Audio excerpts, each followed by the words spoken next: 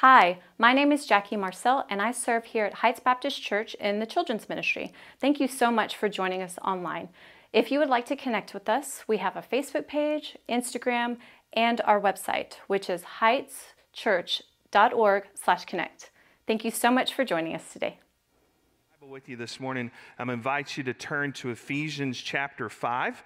Ephesians chapter 5 is where we'll be this morning, and we appreciate you guys being here today and just the way you're serving folks here on campus and away this week at camps as well. So Ephesians chapter 5 is where I'm going to meet you in a few moments.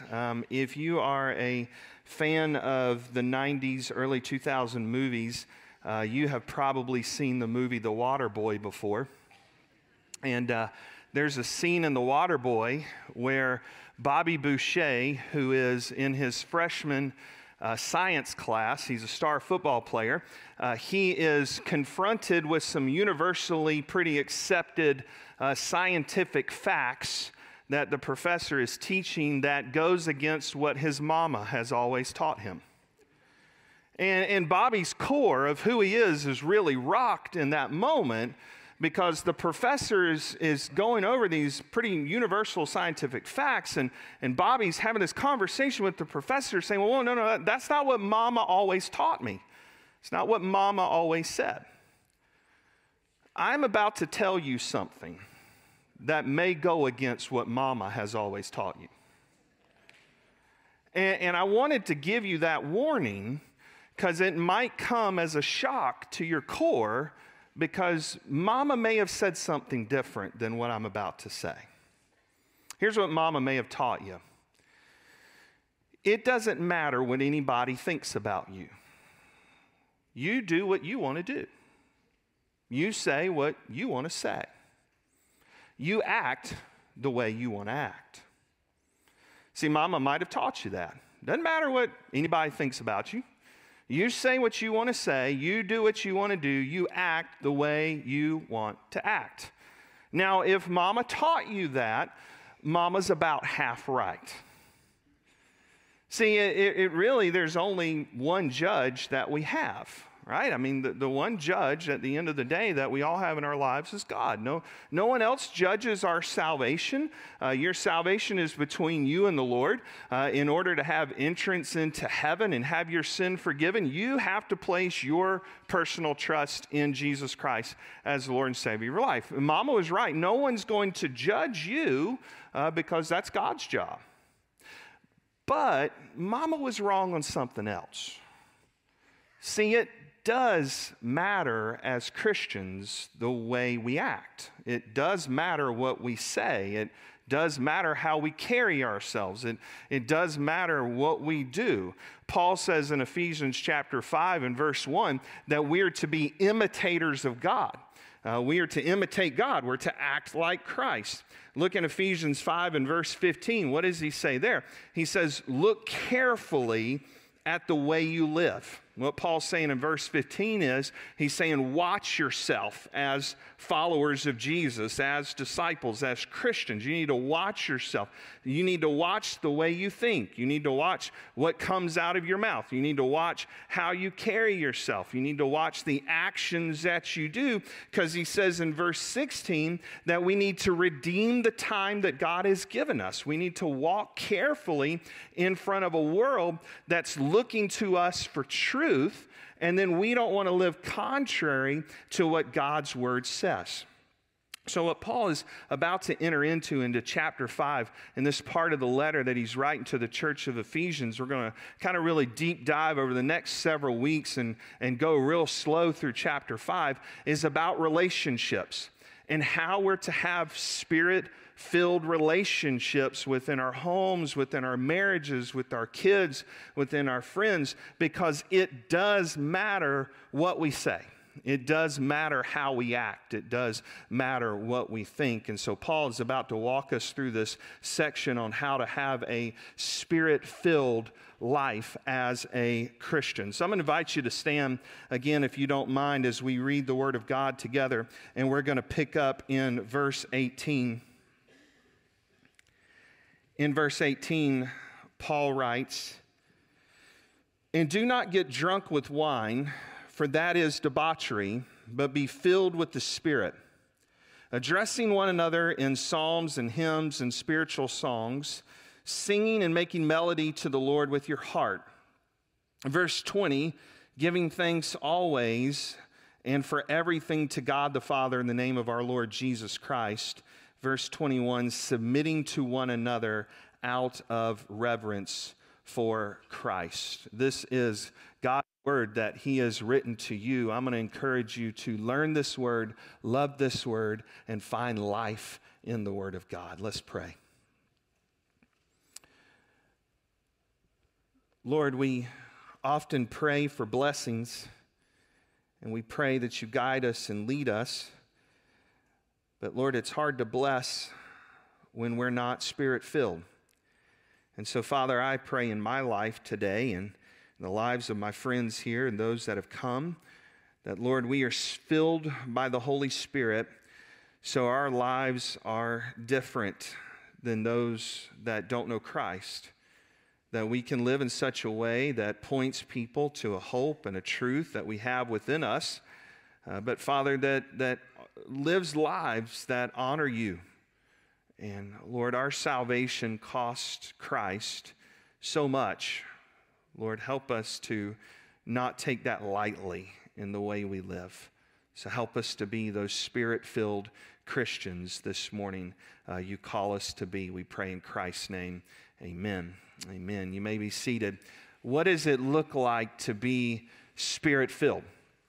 And Paul tells us in verse 18 to be filled with the Spirit. But how would you summarize that? What does a Spirit-filled Christian life look like? Well, I would summarize it this way. It's basically a Spirit-filled Christian is going to have a right relationship with God and then a right relationship with others. And so to be a Spirit-filled Christian, I'm going to have a right relationship with God. I'm going to have right relationships with others. So notice how that's going to work. When that vertical relationship with God is right, now my horizontal relationships with other people are going to be right as well. So I have that right relationship with God that now extends out into the marriages, into the friendships, into raising children, into the workplaces. So now I'm starting to treat people differently.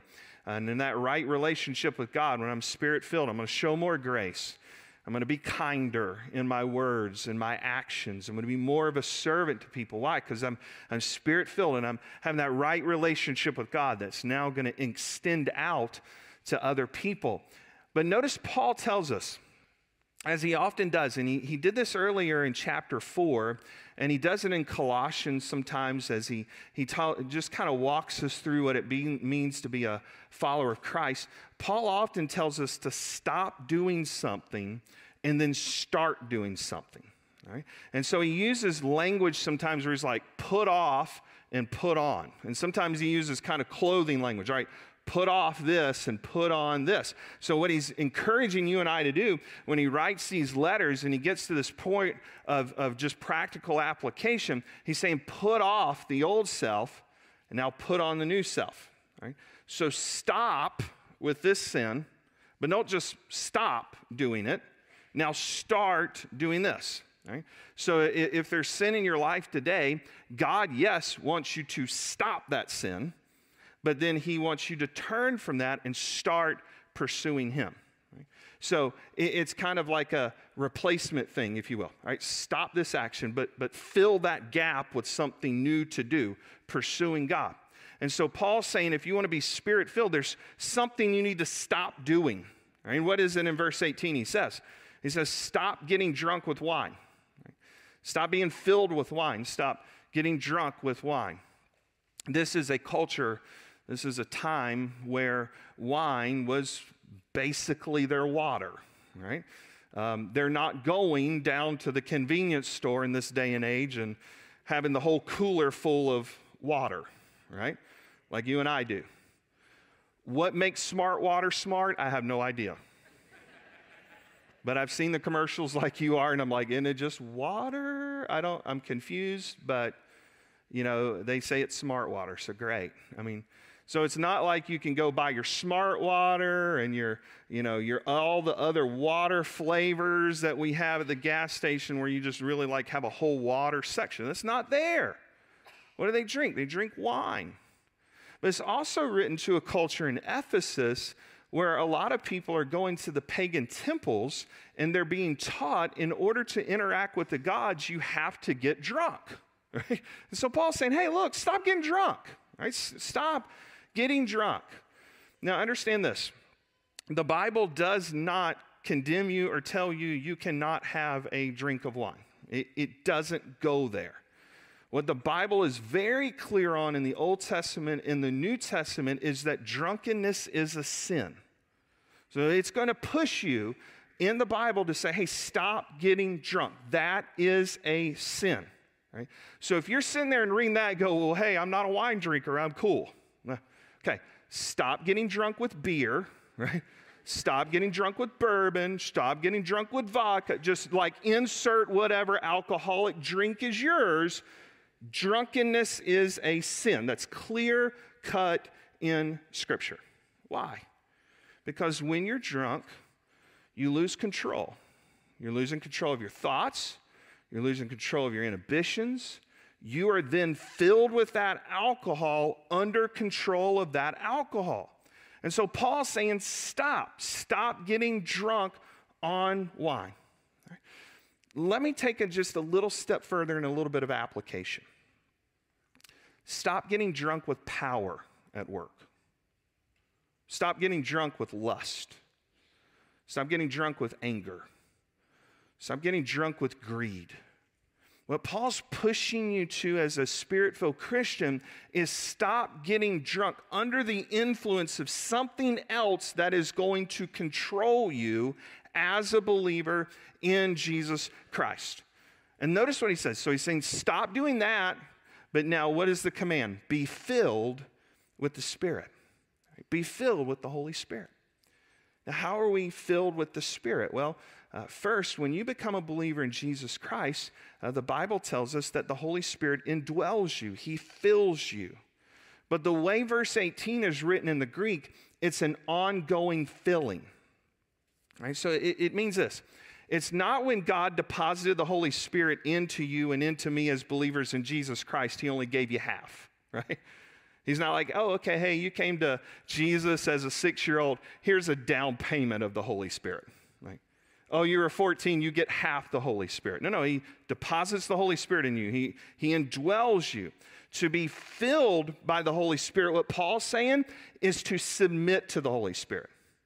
It's to be under the control of the Holy Spirit. I'm obeying the Word of God. I'm being led by the Spirit. I'm letting the Holy Spirit govern, again, my thoughts, my words, my actions, because it matters what we do as believers in Jesus. 2 weeks ago, we traveled to Alexandria, Louisiana, where Sandra and James and I went to Johnny and Friends Disability camp, family camp. And Sandra was the camp speaker to the parents that week. So we got to go and minister to about 20, 25 families with kids with disabilities, and we had a fun week at camp, right? So on our way to camp, it's Sunday when we're traveling, and it's about lunchtime, so we're right around the border of Texas, Louisiana, small town. I don't even really remember the town, but we're like, hey, there's a McDonald's and there's a Whataburger. James loves McDonald's. We don't really love McDonald's that much, Obvious reasons, don't need to spend much more time than that, right? So we're like, let's go to Whataburger. All right, and he likes Whataburger as well, but, let's go to Whataburger. So we get in Whataburger. We're sitting kind of in the back corner, and a small Whataburger. I mean, it's a small town. And it's a little busy. We order. We're sitting there. We're like, man, it's taking a little while, but it's Whataburger, right? They're not known for their speed. So after a little bit, the line cook comes from the back. And I mean, this guy's at least 6'3". I mean, I'm 6 feet tall, and I would have looked up to him. I mean, he's at least 6'3". The manager, the poor lady, she's probably about 5'5". And so he's towering over her. They get into a fight in front of the restaurant.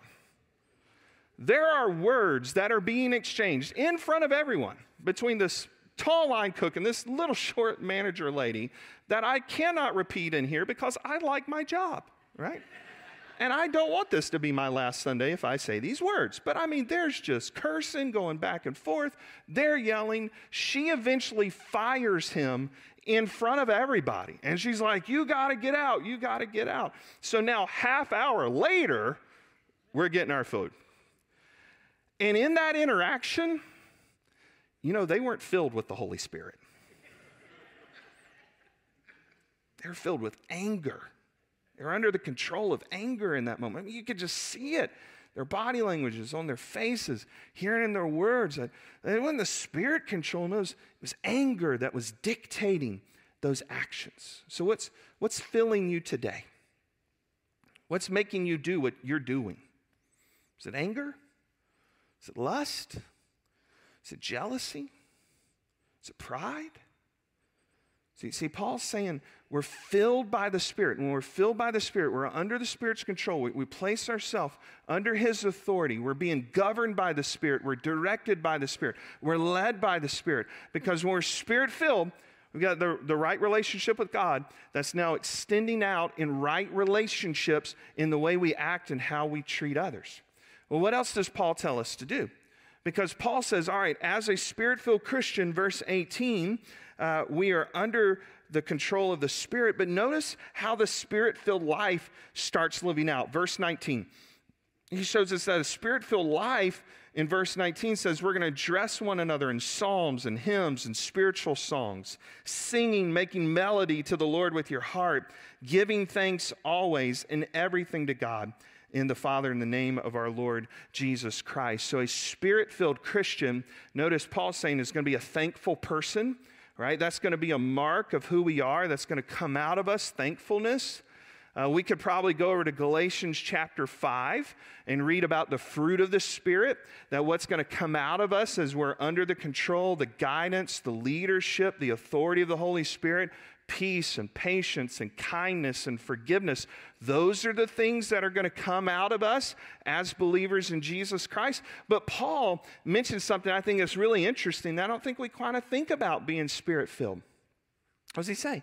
We're going to be a singing people, right? That's what he's saying. He's like, we're going to sing. We're just going to be people who sing. And he mentions all kinds of different songs, like we're going to make melodies and sing spiritual songs. And people are like, what are those? And probably could go back in the book of Psalms, and maybe that's what Paul mentions there, because there's all kinds of different songs in the book of Psalms. But notice what's going to happen. We're going to sing. It's just going to come out of us. Joy is just going to come out of us. We're going to be people that sing. And we're going to sing songs to God. And you know what we just did, that was part of worship this morning, that we came in here and we sang to God. That's part of singing. And we're singing to God, right? So we're singing songs to Him. We're singing songs about Him. We're saying, Lord, this is who you are. And we're professing this. We're praising you for this. We're thanking you for this. That's part of worship that we do corporately. We sing as Spirit-filled Christians. But watch what else is going to happen. Paul's saying in verses 20 and 21 that when we sing, yes, we're doing that to the Lord, but we're also ministering to one another, which is one of the most fascinating parts of a worship service to me. And honestly, it's the most favorite part of a worship service for me, right? You would think, okay, wait a minute, you're the preacher, isn't the sermon the most favorite part of your worship service? No, it's the singing. I mean, I love this part, but what I love more than anything is singing with you. Because when we sing, we're together confessing this is who God is, but then we're ministering to one another as we sing. I mean, there's a practice I have when I sing and I worship. One is I just clap whenever I want to clap. That's just, I kind of feel the Spirit at the moment. I just put my hands together and clap. It's rarely on rhythm. It's rarely on beat. It's at times when you're not even clapping. I'm just over here just clapping, right? And because sometimes we just don't know what to do with our hands in worship, right? They're all over the place, but I just clap. And there's something else I do, and I did it during the song Goodness of God this morning, is I'll stop singing for a minute, I'll close my eyes, and I'll just listen. I'll listen to you. Because there's so many of you that you've experienced hard times, and you've experienced tremendous loss, or you're in a very hard time right now, and as I hear that singing, I'm seeing your faces. And I'm remembering your stories. And I'm hearing you sing about the goodness of God and how God's never failed you. And I'm like, man, Lord, thank you. That builds up the pastor's faith this morning. And so thank you for singing. And what that does is that builds up the faith of others as you sing, because they know your stories as well. And you're singing about his goodness even after going through all that you've gone through in your life and how Lord's never failed you and how he continues to bless you. And so Paul said that's part of being a Spirit-filled Christian, is that we're going to think differently, act differently, talk differently, treat each other differently. And what's going to come out of us is thankfulness and singing. But notice something else. What does he say in verse 21? There's going to be another action that we take as Spirit-filled Christians. He says we're going to submit to one another out of reverence, or your translation may say fear of Christ.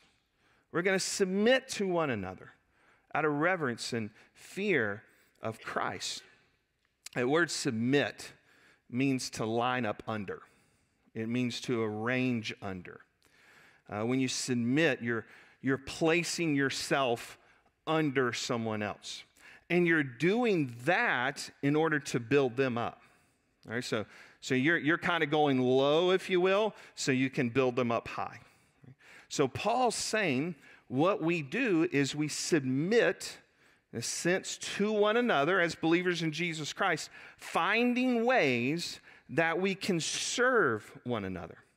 So see, that Spirit-filled Christian, there's two questions that come to my mind when you think about it. You can write them down. It's this.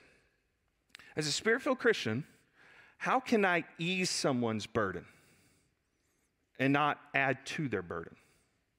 So if I'm seeking to be Spirit-filled, how do I ease the burden of others and not add to it?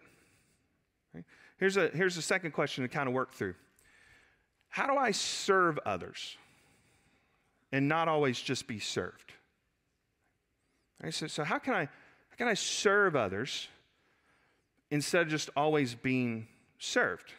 Okay? So think about that. I was kind of trying to process this week as a church, like, how do you submit to one another in a church? How do you serve one another in the church as a body, as a people? And yes, there's obvious answers like ministries and, kids ministry and students and, prime timers and mission trips, all that. Yeah, those are all ways we could check off real quick. But let's kind of go a little deeper on some stuff I think we miss within the context of a church, of coming together as people and figuring out how to be Spirit-filled and love each other, encourage each other, and kind of line up under each other in order to build each other up that maybe we don't think about often. So let me just kind of give you a couple examples. First, we recently, about 2 weeks ago, had to shuffle 4 different life groups into some new spaces. And the reason we needed to shuffle some life group rooms around is because we have a few groups that are growing, and they had reached capacity in their rooms. Now, I know you and you know me that we don't want to ever go, well, hey, we're done growing and, no one else can ever come. Like, we want to continue to figure out ways we can make growth happen. So we needed to shuffle 4 groups around. Now, when I say we had to shuffle 4 groups, that's not like just 10 people or 20 people. That affected 110 people in our church. It's a lot of people. When you put 4 groups around, that's 110 people we had to come to and say, hey, we need you to relocate because we're trying to position these groups in new places that they can continue to grow as well. And so as a group, what you should desire as a group is to say, how can I submit to others, serve others, so that others can find what I have found in my group? Right? That should be, in our life groups, that should be the number one question. Like, how can we help people find what I have found in my life group? So how can I help the single mom who comes into our church that's just worn out find rest in community? How can I help somebody who's maybe battling with depression come into our community of a group and find joy again in community? Right? How can I help a new person who maybe wants to go deeper and get connected in the life of church? How can I help them find what I have found in my community? So that looks like we have to submit to one another and serve one another and just adjust to new spaces and new places when we need to do that. How about this way? This is probably a way we can serve one another that we often don't think about. How about as those that are younger? You know, for those of you that are younger, you don't have as many steps you have taken in your life as those that are senior citizens. Have you ever thought about that? Your step count is a little lower than the seniors in the room. So how about those that are younger? You can pull in the parking lot and go, you know what? I'm going to park a little further away from the building, so maybe our guests and our seniors, they can park closer to the building because I don't have as many steps as they do, right? And I know some of you are looking at me right now, you're like, hey, I get here early for that spot. You long left preaching and now you're meddling, right? Like you're just meddling. No, I'm just practically trying to put this out loud, right? And maybe you go, you know what, I don't need to park that close to the building. Even if I'm here at 8:15, I could park a little further away. I could get that spot that's a little closer to a senior in our church or a guest. Last one, promise. This one's going to meddle a little more. You ready? How about when you get in your life group or you come in the worship center, you fill up the front instead of the back first? Whew. Is this a moment where I need to ask you to close your eyes and pray as I escape? Because the eyes are darting. You're right on, brother. There we go. What if you did that? Because sometimes new folks, I don't know if you've been new in a situation before, when they come in and there's the front is open, they have to sit down front as guests. They're like, oh man, everybody knows I'm new and everybody's going to look at me as new. And so what if we filled up the front in our life groups and our worship services, fill the front up first and leave the back open for the guests? Man, isn't that a way to like practically serve other people? Not a way just to say, I'm going to submit and help you. Now, like, don't like peacock. The people in the front 2 rows like this morning, you're like, all right, yeah, I got this down, right? Yeah, way to go, Lee. I will tell you a secret. I think I've told you before. Due to the height of our stage and my height, if you want me to never see you, sit in the front row. Because when I look out, I don't see the front row. I have to physically look down to see the front row. So if you really don't want me to see you, come up front, all right? I promise you. Those of you in the back that think you hide, yeah, I got you. It's all good. Paul's saying to be spirit-filled is to have a right relationship with God, have a right relationship with others. So the more I'm singing, I'm making melody, I'm submitting to the Holy Spirit, I'm letting Him guide me, I'm letting Him control me, I'm letting Him lead me. I'm going to be that thankful person, I'm going to be that singing person, I'm going to be that worshiping person. That's going to extend out to serving other people. We figure out ways to help, line up under, serve them, submit to them. You know, we're about to take the Lord's Supper, and I was reading through Luke's gospel this week about the Lord's Supper. And you know what's really interesting about the way Luke lays this out is that Jesus, the night before He was betrayed, had dinner with the disciples one last time, right? I mean, He has dinner with the boys one last time, and it's the Passover meal. And at the Passover meal, Jesus is like, this is my body, which is broken for you, given for you. I'm doing this for you. And this is my blood in the new covenant, and I'm giving this to you. And so Jesus is driving home the Passover to them and reminding them about how God, passed over the sins of the people. And they're rehearsing this. And Jesus is drawing their attention to Him. And He's saying, I am this great Passover lamb. What I'm about to do on the cross for you, essentially tomorrow, I'm doing it for you. And you know what Luke shows us that happens right after Jesus says that? They get in a fight. And you know what the disciples fought about at the Lord's Supper? Seats. Who's the greatest? I mean, they just had the Passover with Jesus, and Luke's like, then they start turning each other. It's like, who's the greatest among us? Who's going to be the best in the kingdom? Who's going to sit really close to Jesus? Right? They totally missed what Christ was saying. So I don't want you to miss that this morning. Because what we're about to celebrate is beautiful. It's so rewarding and so awesome to remember. what Christ has given us so that we may have him, and what Christ has laid down for us, and what it cost him, and what it ought to cost us. And what it ought to cost us is to say, I'm going to serve you. I'm going to be that Spirit-filled Christian that's going to do whatever I can do to build up your faith. And so I want to invite you this morning just to pray with me. And just with your head bowed and your eyes closed for a moment, I'm going to invite you to take a moment and examine your heart and your mind. Maybe just ask the Lord just very honestly this morning, God, what is filling me today? What's filling me? And listen, if it's that anger, that jealousy, that lust, that sin, whatever it is, you feel that's got control over your heart, it's got control over your mind, but you need to name it. You need to ask the Lord to forgive you and start pursuing the Holy Spirit and his filling. What's controlling you? Maybe today is for you to come to know this Jesus that we're celebrating. The Bible says that it is Christ who is the Lamb of God who takes away our sin. He's that perfect sacrifice.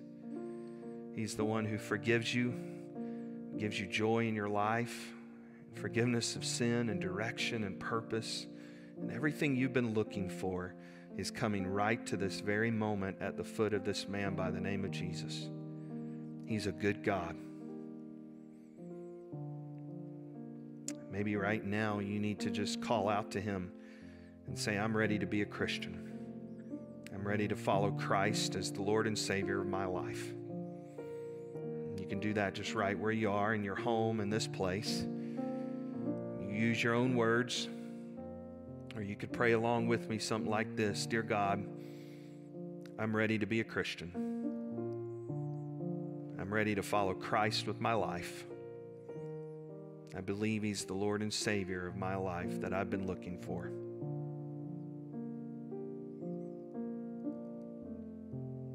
Father, I thank you for who you are. And Lord, I thank you that this morning we can remember that great cost of our salvation. And Lord, the good things that you call us into your kingdom. You call us into Spirit-filled living. You call us out of darkness into light. And so, Father, I pray, as Ephesians 5:1 says, that we walk as children of the light, being imitators of God. We pray in Jesus' name. Amen. Amen. And again, this